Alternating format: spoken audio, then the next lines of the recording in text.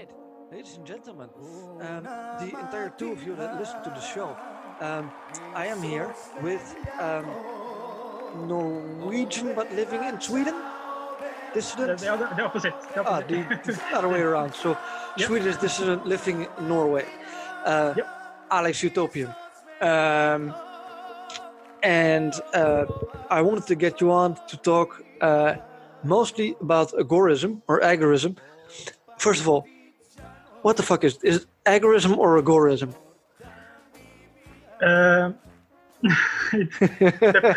I don't think there's a correct way to say Okay. it. But it's I asked a Greek person, and agora, the word that comes from Greek, and he said agorism. Okay. Well, So considering that's an anarchist. agorism is more an American way of saying it, I think. Yeah, probably. Considering anyway that it's basically a different flavor of anarchist philosophy, I'm just going to say fuck the official pronunciation. I'll call it whatever the fuck I want. Yeah. Maybe I'll go with Triple H or Triple A, which would be fine competition for Triple H. So, what exactly is agorism? Oh, it's a good question. You will get a lot of different answers from a lot of different people, but it's basically a free market, libertarian, anarchist tactic to achieve maximum freedom. Right. And it's based in philosophy, but it's mostly the thing that sets it apart is it's also a tactic. Mm-hmm. Would you say? I'm sorry to cut you off here, but no, it's your show, man. Would you say that agorism is more of a ideology or more of like a tactical philosophy to achieve the end goal of your ideology? Oh wow, that's a good question. It's it's a very good question. You have if we didn't have ideologies or an understanding of why we're doing stuff, then we're just doing stuff blindly, right? Yes. So ideological points yes, add some reasoning on top of why are we doing stuff. Yes. Or explains them. So I think it's a mix, right? You have to understand why free markets is better and why the anarchistic ideal is preferable over a more statist ideal. Yes. Firstly, before you do anything else, and then you can, depending on where you're coming from, if you're a criminal, for example, that smuggles stuff, and then you read Konkin's work, and then you go, oh, I'm doing this. then you can start to understand why you're doing it and why it's so profitable to be a smuggler, for example. Yeah. And why there is people that try to stop you from smuggling. Why there is a smuggling in the first place. Because you understand your role in the drama, so to speak. While if you read Konkin's work and you're not a smuggler, and then you're like, oh, so that's why it's so profitable to be a smuggler, and then you start smuggling. So you can come from both sides of it. I came from the first side I was talking about. Right. So you were already, a dirty, rotten criminal way before you read Konkin. Yeah. Yes. I started reading Konkin, I think it was 4 or 5 years ago. I'm not 100% sure on that.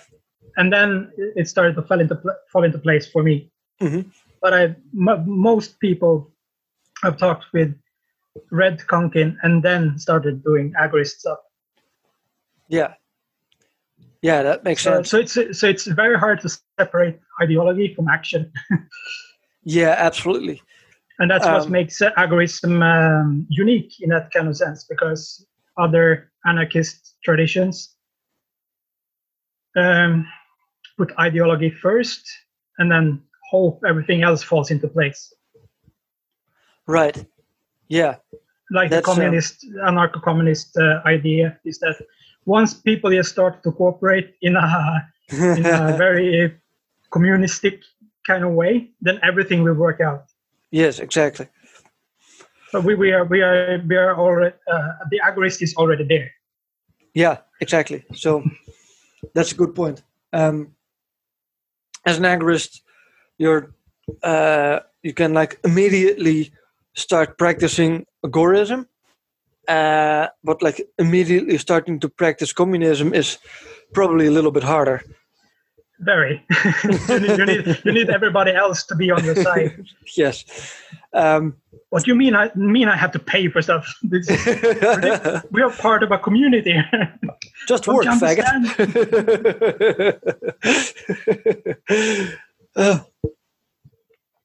Yeah. So the practice of agorism is a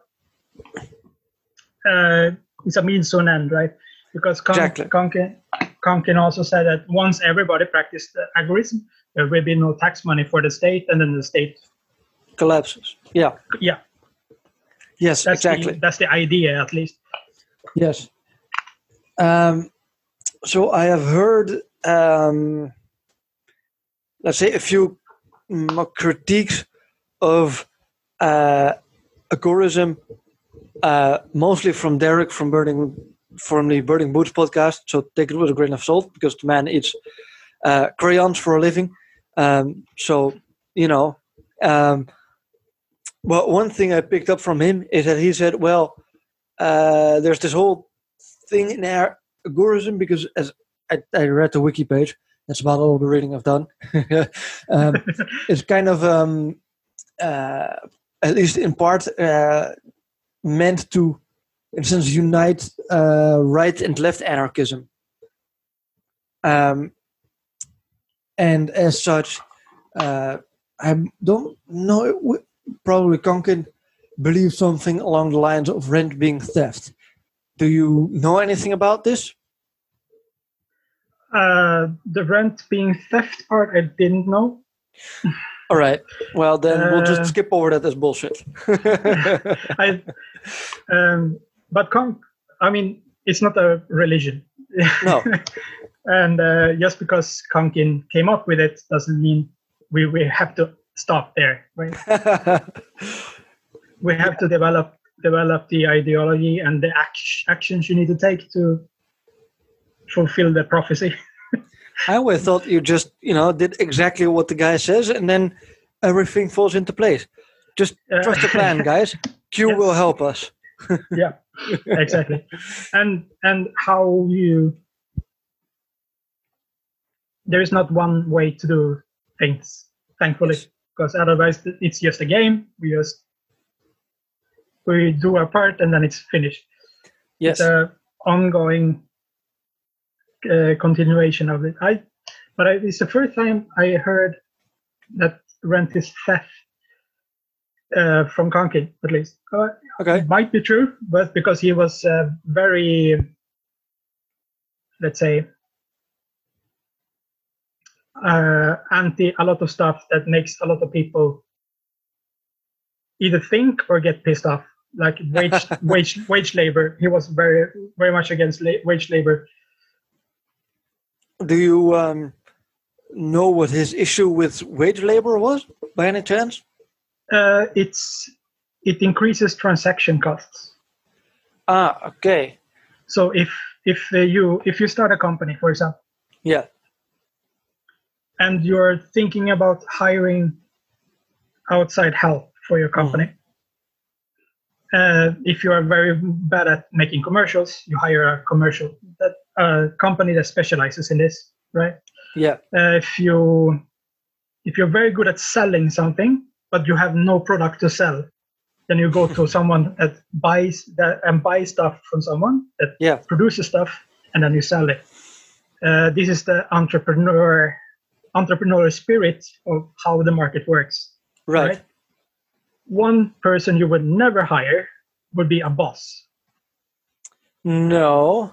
Because you are the boss. You are. Yeah. Yeah, that makes sense. You need consultants. If you need some consulting help, like, okay, how the F do I make HTML, a website where I can sell stuff? Then you would hire a programmer because it's your idea. Yes, exactly. And the reason why you would do it, you would start a company, is because you keep all the profits, or you choose who you share it with, and exactly. at what percentage. Because if you're hiring outside help with it, but you would never hire a boss. Like you would never hire a person and then tell this person, tell me what to do. you run this company now. Yeah. Yeah. No, I suppose not. That's my interpretation of it, because these big companies with large hierarchical structures and stuff like that, sooner or later they will get very inefficient, and then they will outcompeted by smaller entities, and then they will fall off. Yeah, and if you are a wage worker in that company that falls off the map, you need to restart. You need to get a new job or get hired by this company that just outcompeted you or stuff like this. So the wage worker is always the lowest on the ladder, so to speak, because if some better wage worker comes by and he can take your job. Yeah, so if you're essentially two specialists doing business, so let's say I have a bar and I buy beer from you, we're kind of on an even playing field, right? So I have my business of being a bar, and you have your business of distributing beers. So I mean, if you go out of business, I don't need to apply somewhere else. I just approach a different guy to sell me beer. But if I'm a bartender working for a boss and my bar goes under, then I just have to find a different bar with a different boss. Would that be the idea? That's part of it. You're also very flexible if you're working as a wage worker, but you have to give up a lot of your freedom. So some stuff you can't do all by yourself, and this is fine. But you would never hire a boss to help you structure that, right? You would hire some expert, and then when your transaction is over, it's over. You don't have to continue to pay him stuff or like that.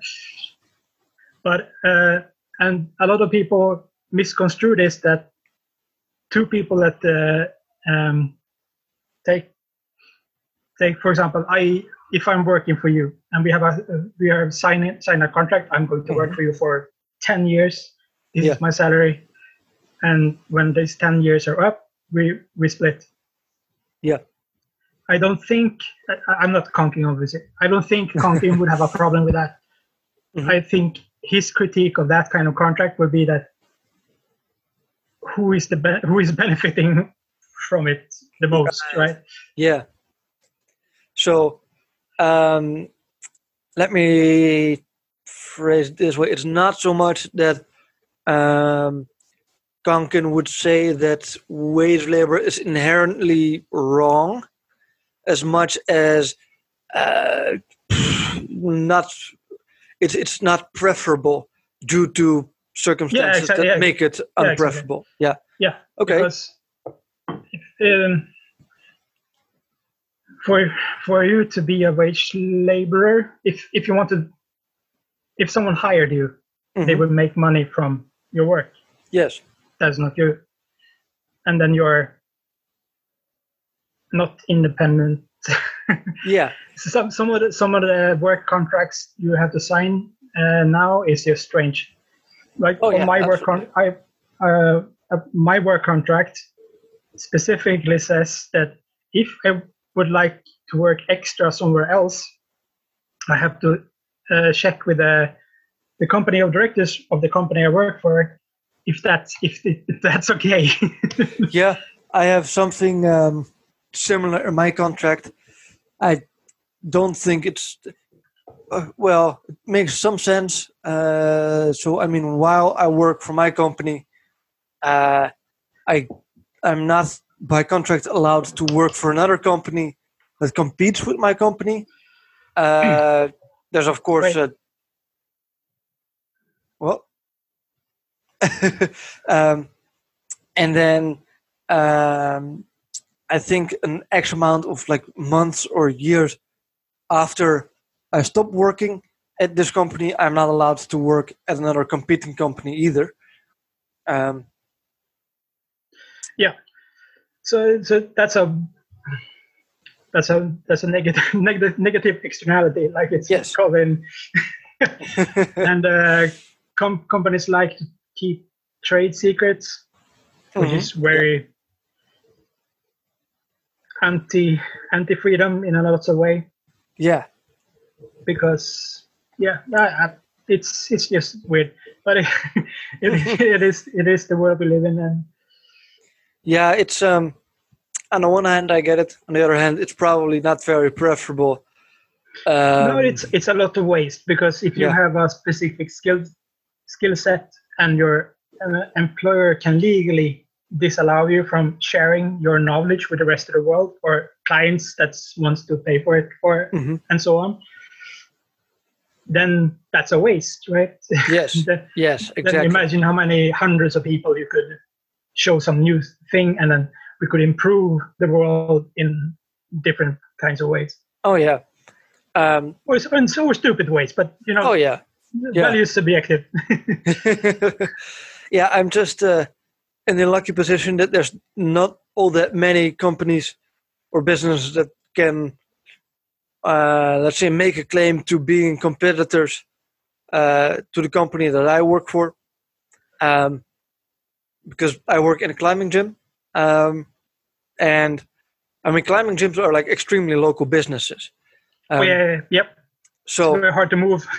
Yeah. So if I start working, so I work all the way in the south now, but if I go all the way in the north, or like even an hour north, there's hardly any competition anymore between these two climbing gyms, because they're too far away essentially for there to be any relevant competition. But that's more of a lucky circumstance of my particular situation. I do understand the like principal complaint though, and I don't disagree. It's I would say it's a reasonable complaint. Probably in an ideal world, it probably wouldn't be necessary, or there wouldn't be wage labor. But well, I mean, an ideal world is a bit far fetched. Yeah. I mean, people are going to do what people are going to do, and exactly. And I'm an anarchist, so I don't want to dictate what you're going to do. If you're going to ask me, then I can give you suggestions. But what you want to do will finally be it, right? It's a very good idea to save money, for example, but in this Corona crisis, turns out that nobody has saved anything.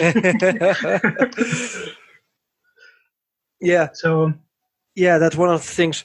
I was talking to someone in the group chat today.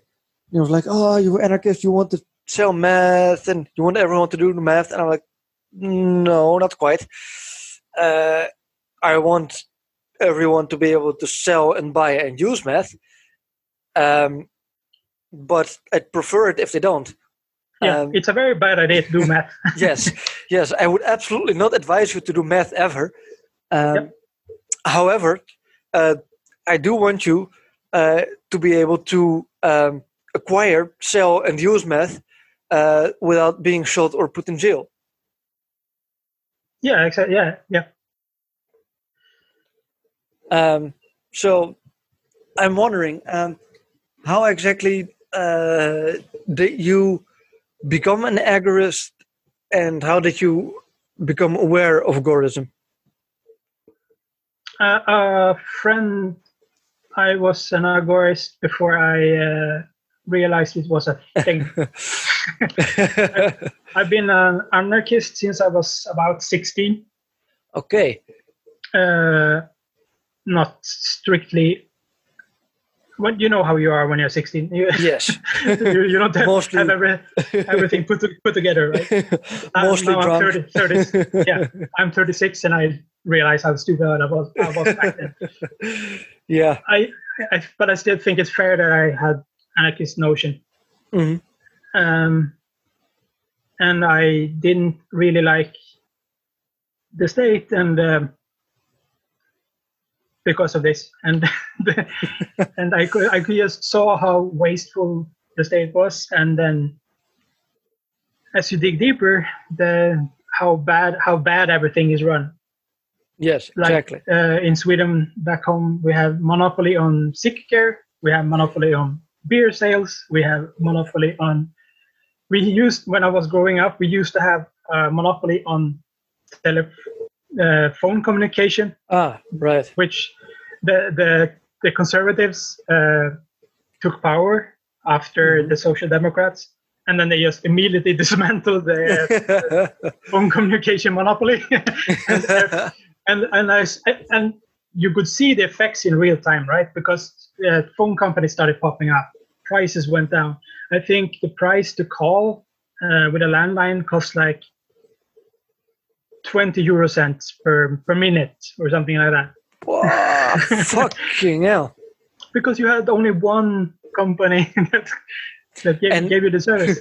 Now adjust that for inflation, and you're looking at like 20 euro per minute. I don't dare to think about how much value was lost. But all of a sudden you could have different models of how you paid for stuff. You had like these cash refills of your cell phone, and like you just saw in real life how splendid it is with competition, because if all of a sudden people are competing for you as a customer, right? Yes, exactly. And for some reason, there's still lots of monopolies on everything, like from security, like police is a monopoly, sort of monopoly basis. Policing, at least. Yes. We still have security guards and stuff like that. That's private, but that's doing what the police is supposed to do. But yeah. So and from there on, I was like, was trying to cut my tax imprint as hard as possible, because that's how the state survives. They collect taxes from everybody and use the money against people. Yes, exactly. Didn't you a while ago? I think this was actually around the time I first became aware of you, like on Twitter. Didn't you have some sort of dispute with the government about not having to pay taxes? That's correct. The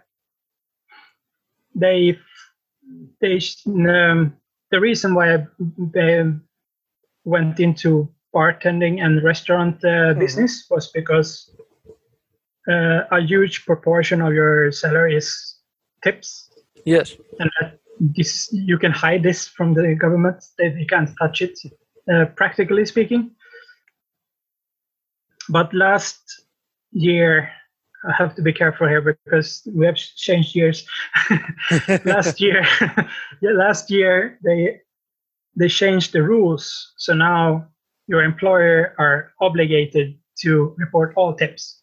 Oh, that's bullshit.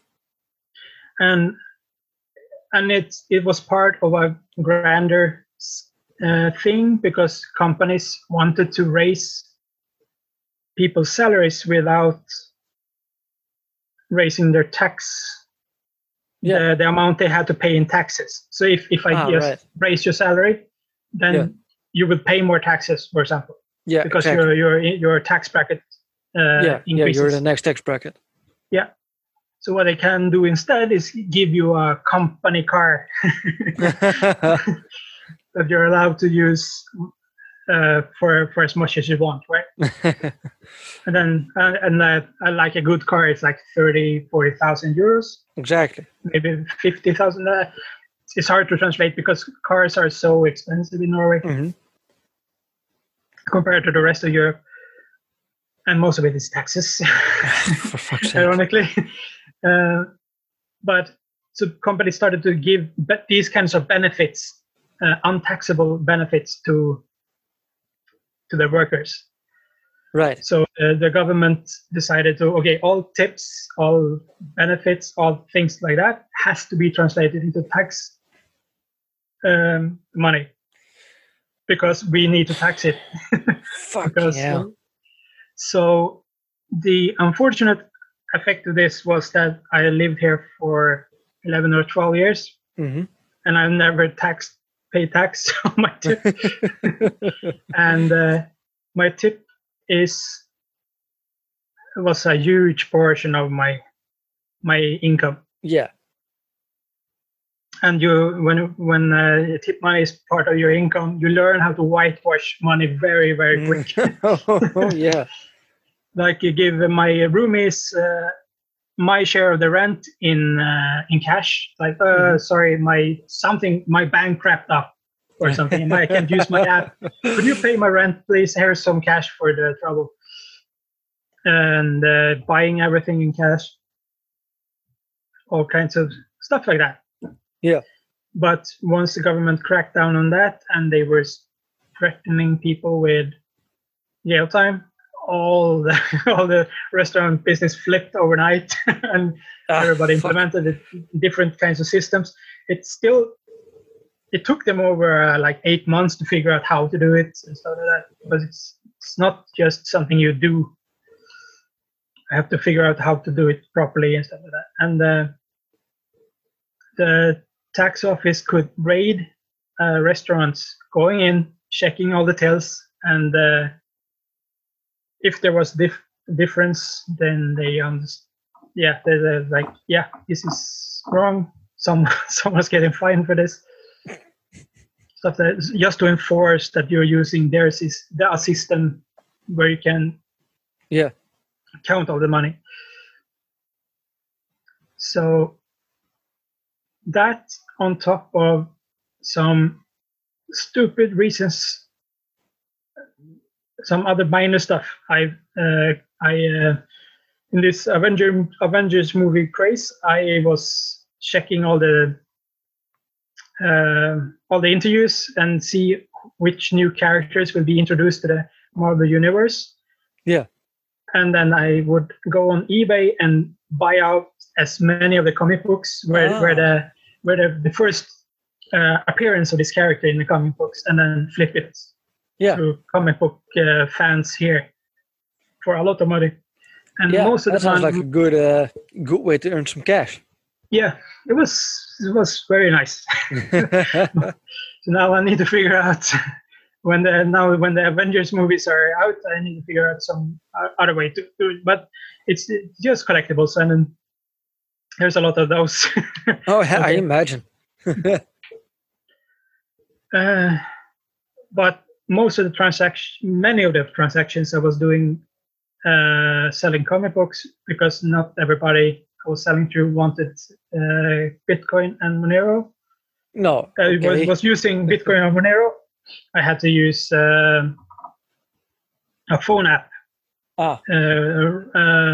for transactions, and this phone app, which is the most famous payment method at the moment in Norway, and is run by the Norwegian government's bank.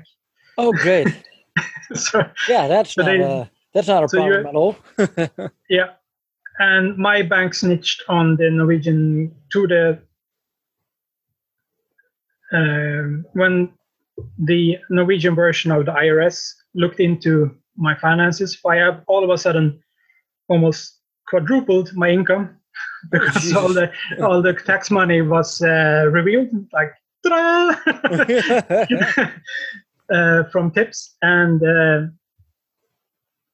these all of these small transactions with 10 euros here, 20 euros there, and like from comic book sales coming into my account they asked my bank for bank statements, and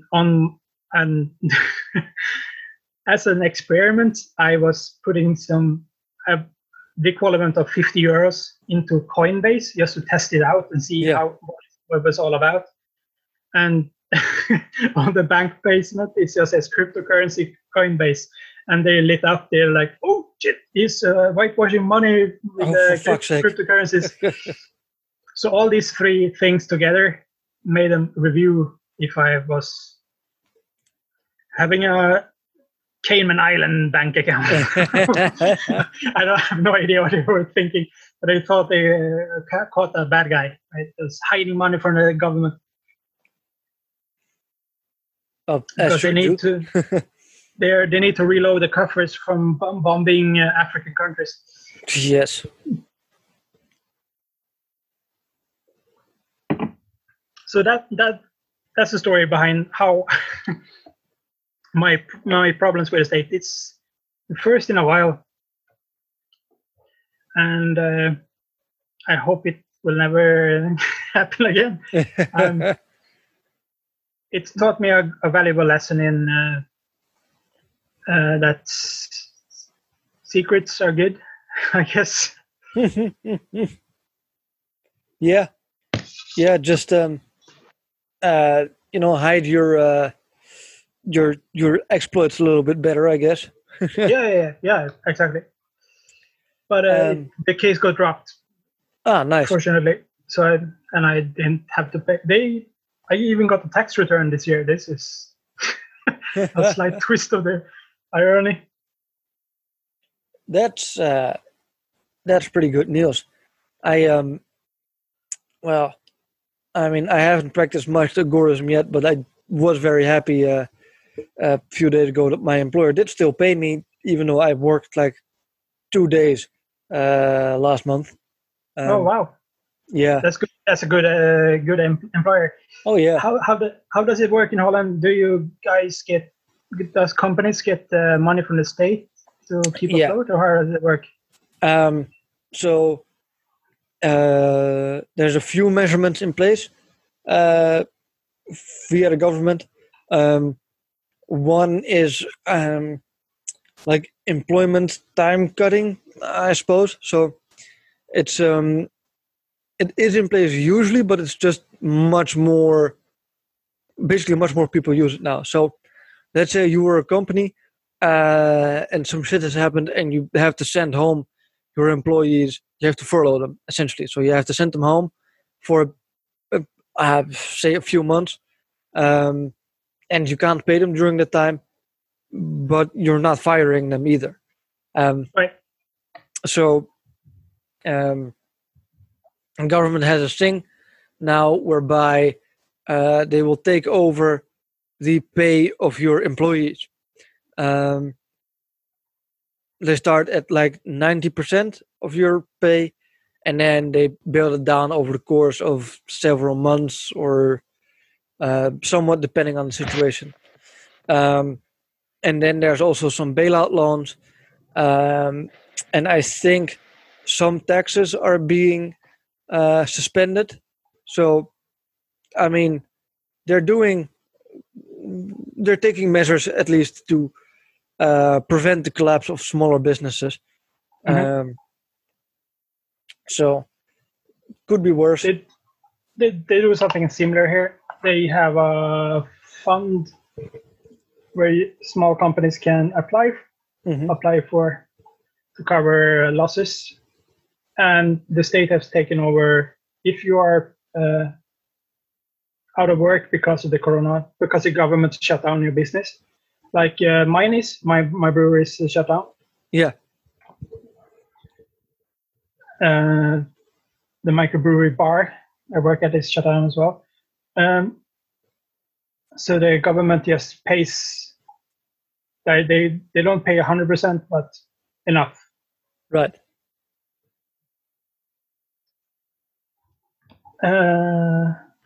So they had these two things in place, and I think they're going to start doing something because Norway has a big oil fund, a national oil fund. I think they're going to use some of that money as well to cover bills. Yeah, makes sense. We but don't. Thank God they are not printing new money. Jesus Christ, thank God. Yeah, we don't quite have an oil fund here. We used to have gas that we were pumping from one of our more northern provinces, but the problem with that is it caused earthquakes. Oh, really? Yes. Wow. Yes, and they even kept it going for quite a while, causing quite some damages to the houses of the population there. But I think they've stopped it now, or they've at least reduced it to an extent that there's no more earthquakes, at least not recently. Let's see. The other thing is, I don't know. Do we have a national airline in Norway? No. Okay, so we do. It's like a nationalized airline. Yeah. It's owned by them. Okay, yeah. Yeah, it's a very weird situation. Because you might have heard of KLM Air France. Yes. Yeah, so it's a weird, like 2-in-1 company. So the KLM is the Royal Dutch like air company, and Air France is Air France. So it's like partly owned by the Dutch government, partly owned by the French government, and then like some of the stocks are in the hands of private actors. But the Dutch government, is now pulling out something like 3 or 4 billion to prop up KLM because all their planes are grounded, so they're not going anywhere. Right. So my thought is, why not just let KLM fail and create some more space in the aerospace market? But I suppose that's not an option. You get some very strange behavior when the government runs companies. Yes. There's a Swedish airline. It's a Scandinavian airline called Scandinavian Airlines. Right. Yeah. SAS, which is owned partly by Swedish government, partly by Danish government, and their planes are stopped. So they need to figure out how to tackle this. I think they're going to give them a lot of money. Yeah, probably. That's how you solve that, I guess. But it's so strange because the money they're giving away is tax money, right? Yeah, exactly. So it's it's like I'm not sure if you ask the taxpayers, right? Would you like worse healthcare, smaller pensions, or an airplane company? There will be no questions like burn it to the ground, sell the planes. Yes, exactly. Yeah, 1 second. There we go again. So how hard is the lockdown in your part of the world? It could be better, but it could also be worse. So most businesses are still allowed to stay open. Although my business is not one of them. So basically sports clubs and what we call horeca in Dutch are closed. Horeca is like hospitality industry essentially. So restaurants, bars, hotels, cafes. Coffee shops. Yes. Although those might be open again. At least like takeout. The takeout part of them is open again. Yeah. So, could be worse. It seems that we are over the hill of the most infections. So, like intensive care, or people like getting on the intensive care has been getting down recently. So, they are allowing people under 18 to go out and go back to sports lessons again. All right. Although it does still have to happen outside. which is good news for like my particular business, because it means that we can at least start providing some services again to our customers. Let's see what else. Yeah, so some municipalities here and there have decided to like close off beaches or parks, but not all of them. It's just very dependent on like the municipality where you're at.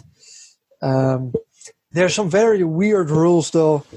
There's a lot of those. yeah. So, like one of the things is that you can't go out and like sail your boat on the lake, Right. which Because makes absolutely no sense. Yeah, exactly. You have weird stuff going on in the terms of rules all over the world. I saw something on a couple of days ago where the people wanted Florida to shut down the beaches, but the subway in New York is still running. Jesus Christ! Yeah. It's pretty sure one of those are more dangerous than the other. Yeah. So one of the things is, I think there's like our public transport isn't quite closed yet, but they're also not like driving all of the trains, etc., that they usually would. So now, before they can go back to like driving at full capacity again, they have to make rules about the way they're going to handle the corona, which might mean that you have to make reservations for time slots on the public transport, which I think is hilariously stupid, since it beats the entire point of public transport. Like I don't know a week in advance when the fuck I'm gonna need to take the bus somewhere. Yeah. I know for some things, but like I don't know. I might need to fucking go somewhere. Maybe I need to go to the liquor store, because, well, of course I need to go to the liquor store. So I'm gonna take the fucking bus. Like I can't predict that a week ahead, and like reserve a spot. So that's one thing. I did buy 24-piece crate of beer today though. So that's because I don't know what's the case where you're at. Like over here, I bought it at a local brewery and they're just delivering now. Like they just deliver it in big ass fucking boxes. I think starting from, if it's this week or the next week, this coming week or in 2 weeks, they're looking into allowing takeaway beers from bars. Oh Jesus! Right now, restaurants and bars are not allowed to serve beer. So in my case, the microbrewery bar I work at, like we only sell beers, so there's no point in keeping up with. But they're looking into allowing bars and restaurants and microbreweries to make takeaway, but it's against the law. Oh, what? Right, yeah. So they because here we have two separate. Either you're a liquor, you're licensed for takeaway, or you're licensed for drink in the house. So we have the same deal where we were at. Yeah, and there are different rules for both. Yeah. And if you have a license for one, you are not allowed to have a license for the other as well. Yeah, exactly. Yeah. So they need to change the law for it to be. Oh man, yeah, that's frustrating. So they don't really know how they want to do it, because microbrewery business is quite large here in Norway, and there's there's a lot of like logistical backbones that rely on the microbrewery business, like farmers. Not only the farmers that grow the grains and hops and all that kind of stuff, but also the farmers that get the spent grain from the mash. Right. So like we have a livestock farmer who came to our brewery, picked up grains twice a week. Right. And that saved him like 800 euros per week. We just gave it away for free because we don't have to pay for transportation to get rid of it, right? So it was awesome to have this guy who just came by and picked it up for us.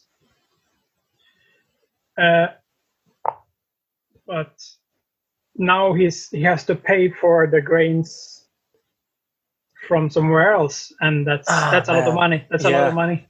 That's gotta hurt his business. Yeah. So there's like this domino effect. Just because we are not allowed to have open, all these other businesses are affected as well. Yeah, exactly.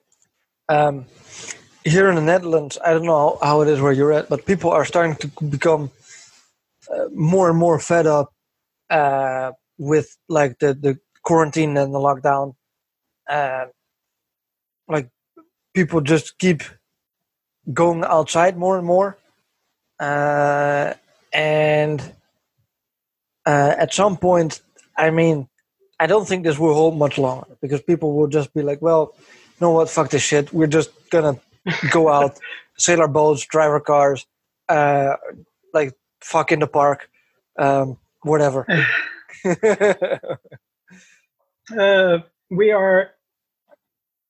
We are seeing similar stuff to that. People are moving outside a little bit more. I haven't been to the city center for a couple of weeks, so I'm not sure what's going on there. I live in the suburbs of Oslo, so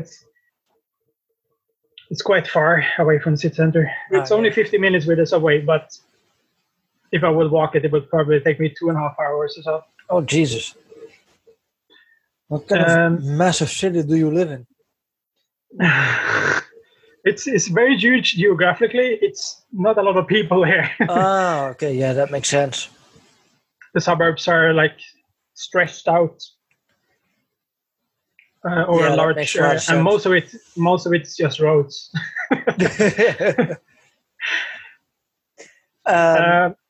So I think the police has reported that there is more illegal parties going on. Yeah. Yeah, there's quite a few of those going around here as well. And like some of them get stopped by the police. But generally, like when it happens, everyone is just given a warning and there's stern tongue, like, don't do that again. And then that's that. So makes sense. Yeah. I wanted to come back at our original topic. What would you say are some like fairly easy things that one can do in their life to practice agorism? It depends on what kind of a person you are. I'm a growing person. Like I like plants and stuff like that. And so for me, the easiest is the one you want to do, right? Yes. So for me, the easiest is to grow stuff. And I have a lot of friends or acquaintances, really. I don't really know them. Are growing stuff as well, like illegal stuff. I'm not growing illegal stuff. Allegedly. No, I'm not. I'm fairly open on social media what I'm growing and stuff like that. At least not the non-boring stuff. Like I don't think anybody would enjoy listening or seeing me talk about my beans. I don't know, man. I think I mean I haven't checked it out, but I imagine there could be quite an active gardening community on Twitter or Instagram or something. Yeah, maybe. But From experience, like if you are, for example, living in Sweden and you like growing stuff, then you would look into stuff that is illegal first. That would be marijuana, mescaline cactus. Yes. Stuff that gives you a high value turnover. Yeah. I think if it's been so long since I bought weed here. So I think it's 17 euros per gram. 17 per gram. That's not cheap. Yeah. No. I gotta say, it's been a while since I bought some in the Netherlands as well. I'm not a big smoker, but it's way cheaper. It's not my kind of drug. No, me neither. But I'm just bad at smoking in general. It gives me the coughs like hell. Mm-hmm. So, for example, the street value of 1 gram is about 17 euro per gram here. So if I was an agorist in Sweden, I would look into that because it's very easy to sell. There is not a lot of it, stuff like that. The mescaline cactuses is a very niche kind of thing. Yeah. I'm going the non-illegal way, but if I'm going to sell cigars, I will do it through. So it's going to be a gray market. It's not going to be a black market. Exactly. Yeah, that was what I was because then going to ask. Yeah. So that's the difference, because I'm allowed to grow tobacco. Exactly. But I'm just not allowed to sell it. Yes. Because then you need a license and a way to pay taxes and fill paperwork and boring stuff. Exactly. So, if I remember correctly, that's the growing. That's the growing part. If you like building stuff, then build something that's valuable and sell it under the table. One of my dad's friends, he's a mechanical engineer and he loves motorcycles and engines and stuff like that. And he has designed some crude biodiesel engines. Okay. And he's like his passion. He's watching YouTube videos. He's talking about it on Reddit. I like his Facebook feed is all about his latest biodiesel engine project and how much stronger this version is compared to his last and all this kind of stuff. And then he sells them under the table to people. Oh, that's really cool. I do happen to be in the market for motorcycles, so maybe I should find my way to Norway sometime soon. Yeah. And the reason why he likes the biodiesel engine is because that's something you can make yourself. Biodiesel, you don't have to import it or something. So that's what he's doing for a living. Like that's his salary work. He's selling this ethanol producing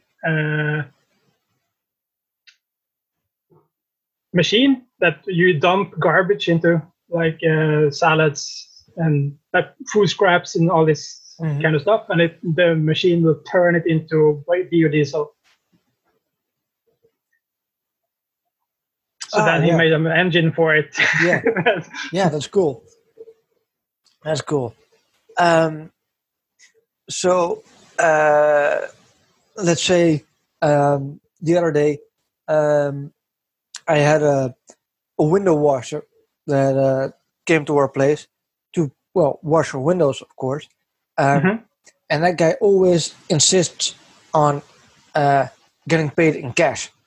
Yeah. Yep. Now, to be honest, I don't get the impression that he's, let's say, the type to read Konkin and to actually become a agorist, like in a like purposefully.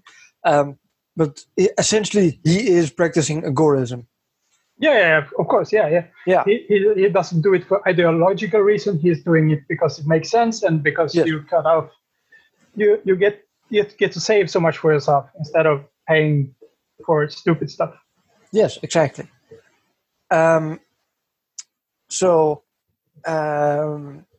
Yeah, that's pretty much all I have for Gorism, and I think we're at a good hour now. So I say we don't get into anarchy in Europe, and we keep that for another time. Sounds like a good idea. Exactly, because I'd love to have you on again. Last thing is one thing Konkin didn't differentiate between something like 4 or 5 different markets. Yes, if I remember, white, gray, black, and pink red. And red. Yep. Pink. Check, of course. So I think I have a pretty good grip on 4 out of those. So if I remember correctly, white being basically everything like by the book as it's allowed by the government, gray being everything that's like not legal but doing it unlicensed or like under the table, black being everything that is illegal, red that the government finds thinks is illegal. Yes, exactly. And then so what exactly is red, and what is the distinction between pink and red? The main distinguishing thing is that so Konkin divided into moral and immoral, right? Yes. So if you are going to war, for example, that would be immoral because you're killing people, especially if you are doing it in a proactive way, so you are the one starting the war, or if you are killing innocent people in a war, that's also immoral. Unless the government does it. Yes. Because you and me, we are not supposed to start wars. No, of course not. And we would get in jail if we started wars. But if the government does it, then it's okay. Then it's state approved. That's the pink market. Okay. So if I wanted to steal money from you, that would be immoral. Yes. Right? But if I force you to give me money through taxation, then it's still immoral, but it's state approved. Yes. So that would make taxation part of the pink market. Okay. That's if I kidnapped you and you have some information I want, and I started to torture you, the government would come to me, arrest me, throw me in jail, as they should, because torturing people is immoral. Yes. Unless you are an Israeli agent and the Dutch government wants information out of you, then it's okay. Yes, then it's just fine. Then there's enhanced interrogation. Yes, exactly. So that's the differentiation between the pink market and the white market, right? Yeah, that makes sense. Everything in the pink market is still immoral. It's bad. You shouldn't be doing this kind of stuff. But the government has given themselves the power to do it. So the red market is immoral, and it's usually not state approved. So, like if I rape, slavery, murder, this kind of stuff. So that's immoral and state banned. Exactly. that's the red market. So that's how Konkin divided the different markets. Yeah, that makes a lot of sense. Would you say that doing something like we talked earlier about, let's say selling meth, is purely black market, or is it more of a kind of, or is it to an extent red market as well? It's not. a red market because it's not immoral. If you want something and I sell it to you, then it's not immoral. Smoking meth is stupid, but yes, if I have some and I sell it to you, then it's not immoral. You wanted it. I don't know what you're going to do with it. Maybe you're cleaning your apartment with meth or something. I don't know. But in Norway, selling meth would be a black market thing. Mm-hmm. They would crack down on that for hard, unless it's a doctor, the licensed doctor who's doing it. Then it's okay. Yes. Like selling heroin on the street is banned, so it's black market. If you're selling heroin, you're for sure. Even if you pay your taxes, then it's part of the black market because you're not allowed to do that unless you're a doctor working at one of the government hospitals and your patient is in pain. Then you can give him lab-made heroin. Yeah. OxyContin. Yes, exactly. Right, versions of that. Then, so if you're if you're a doctor, you work at a government hospital, and your patient is in pain, then it's a white market to sell heroin for this person. Yeah, that's a pretty clear explanation. What's the main book is the New Libertarian Manifesto, right? Yes, that's the best. If you're interested in algorithms and have no idea what it is, and you don't want to hear a ranting Swede talk about it, then read it. Then you don't need so much background really, because it's written for non-libertarians. Slightly non-libertarians in mind.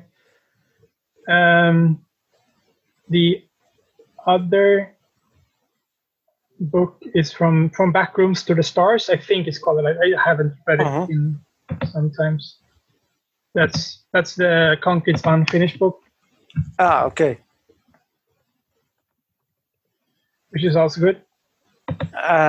Okay, sounds good.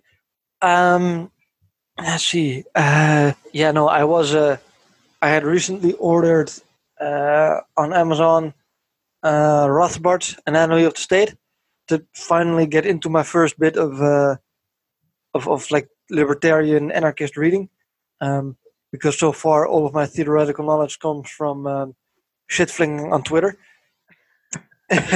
which is a perfect source of education. Just perfect. Shit posting memes and exactly learning at the same time. Exactly. But I was supposed to be here Friday, but because Amazon is just wonderful, it's now going to be here Tuesday at the earliest. Do you have an Amazon distribution center in Holland, or is it too close to Germany, so you just... That is a good question. I have no idea. Because I know Britain and Germany has Amazon distribution centers. Right. I think they're the only ones I know of. I mean, we probably have one. Although, I don't know, we didn't even have like an Amazon.nl here since quite recent. Okay. Makes sense. They might not actually have like a specific Amazon distribution center. Anyway, thank you for coming on. Where do people find you? Yeah. For sure, come on sometime in the future, and we will bullshit about anarchism in Europe. I'm looking forward to that. As am I. Where do people find you? They can find me on Float, where I run under the name Utopium, and then you can find me on Twitter, where I'm at Utopium Tinkerer, because Utopium was snagged, and you can find my blog at utopium.blog. All right. Let's see. Do I? Oh yeah. Let me real quick plug the frat. So I have somewhat recently become part of a fraternity of, let's say, right anarchist podcasters. Frat being an anarchism for, let's see, what was it? Faggots, retards, ass eaters, and train spotters.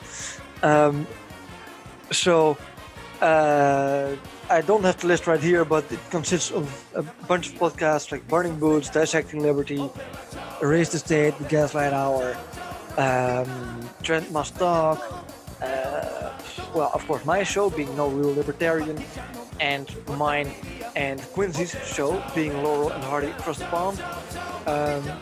And I'll put a link to the website in the show notes, because I better fucking hope Derek has put up a fucking website